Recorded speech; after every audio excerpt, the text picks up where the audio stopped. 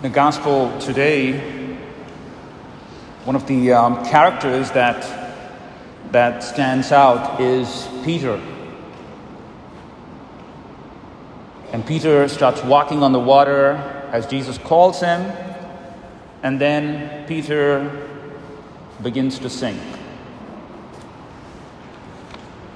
So our question is, why would God let Peter to sink? We need to understand that Peter is a fisherman. If you're a fisherman, you know how to swim. You must be a good swimmer. So why does God permit Peter, who's a good swimmer, to sink? St. Thomas Aquinas says that sometimes God allows the strong to be submerged in the danger of the sea.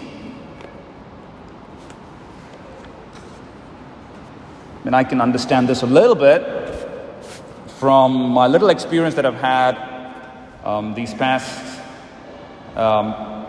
few days being at our summer camp with the teens. We were away in Pennsylvania for a week, and we were about 54 teenagers, about 12 to 13 adults, 67 in total, spending a whole week away.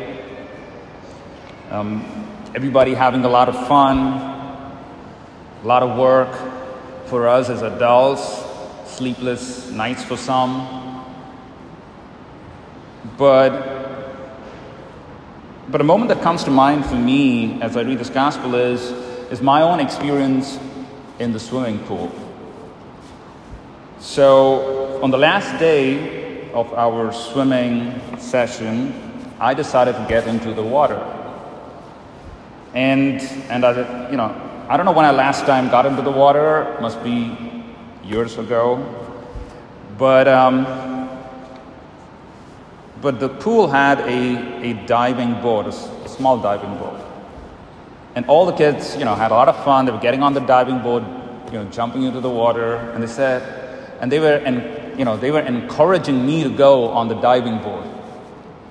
And so I decided finally, let's go, let's go.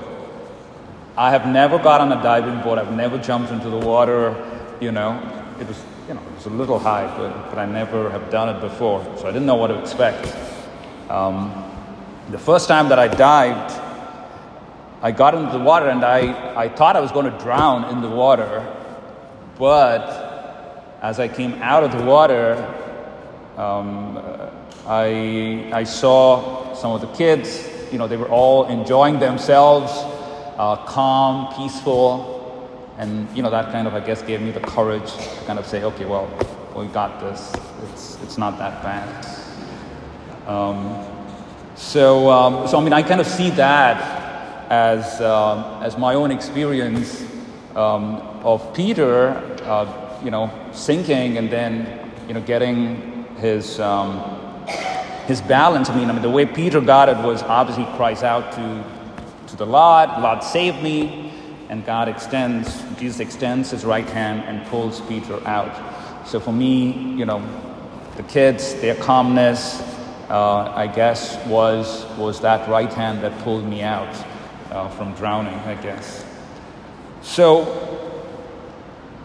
looking at Peter, we've got to give him some credit, right? We have to give Peter some credit because in the boat there were 12 apostles. And the only person who steps out is Peter. He's the only person who gets out of the boat. And obviously Peter is not 100% confident that it is Christ. He's not 100% confident. So therefore, as you can see, he would say, Lord, if it is you, command me to come to you. So he's always he believes it's Jesus, but he's at the same time has a sense of unbelief. And the only thing that Jesus says is, come. And what does Peter do? He's obedient to that. He follows what Jesus says, and he gets out of the boat, gets out of his comfort zone, starts walking, and he's actually walking on the water. In many senses, what we can say is, what we perceive is, Peter does not tell Jesus to come to him, but he goes to Jesus. Peter has a desire to be close to Jesus. And this desire of closeness with Jesus allows him to overcome his fear. So we have to ask ourselves, what is my desire when I'm in fear? I mean, if fear is a human, is a human condition. We all at times are afraid of many things.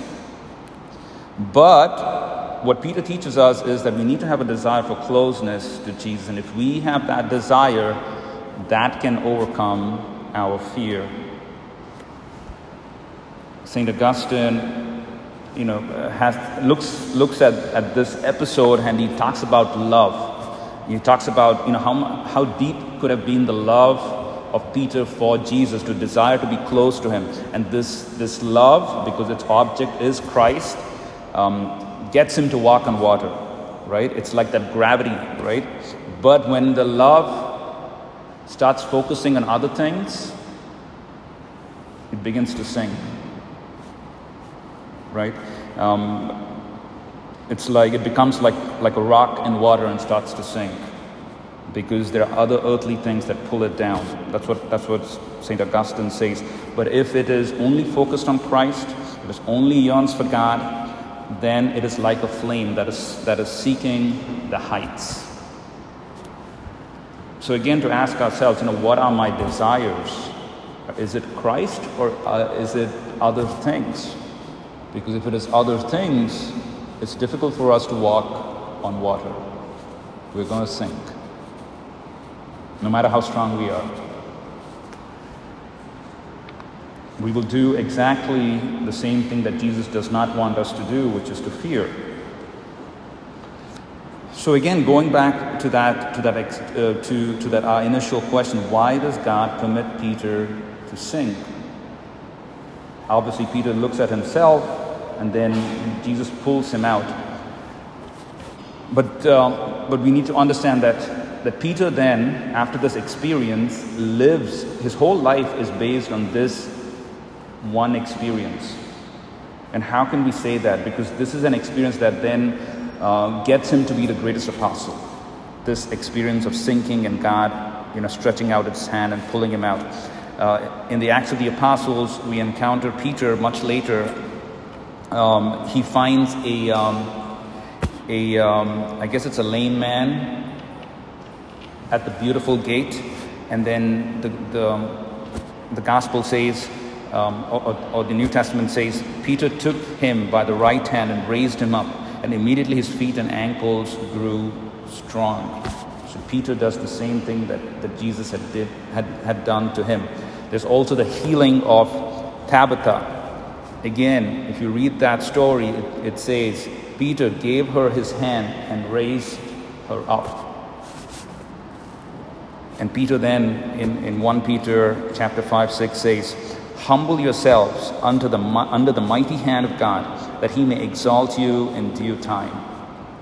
So this experience that Peter had, Peter, good swimmer, sinking, God pulling him out of that trouble, then animates the rest of his life. He goes on to become the greatest apostle. He does what Jesus did to him. So at this moment, I don't know what you're feeling. Maybe you are feeling like Peter, right? Submerged in your problems, strong that you are, saying, I cannot handle this anymore. Let the words of Christ today give us courage. Jesus says, take courage, it is I, do not be afraid. Right? This will pass by. I can pull you out. And we will live from this experience for the rest of our lives.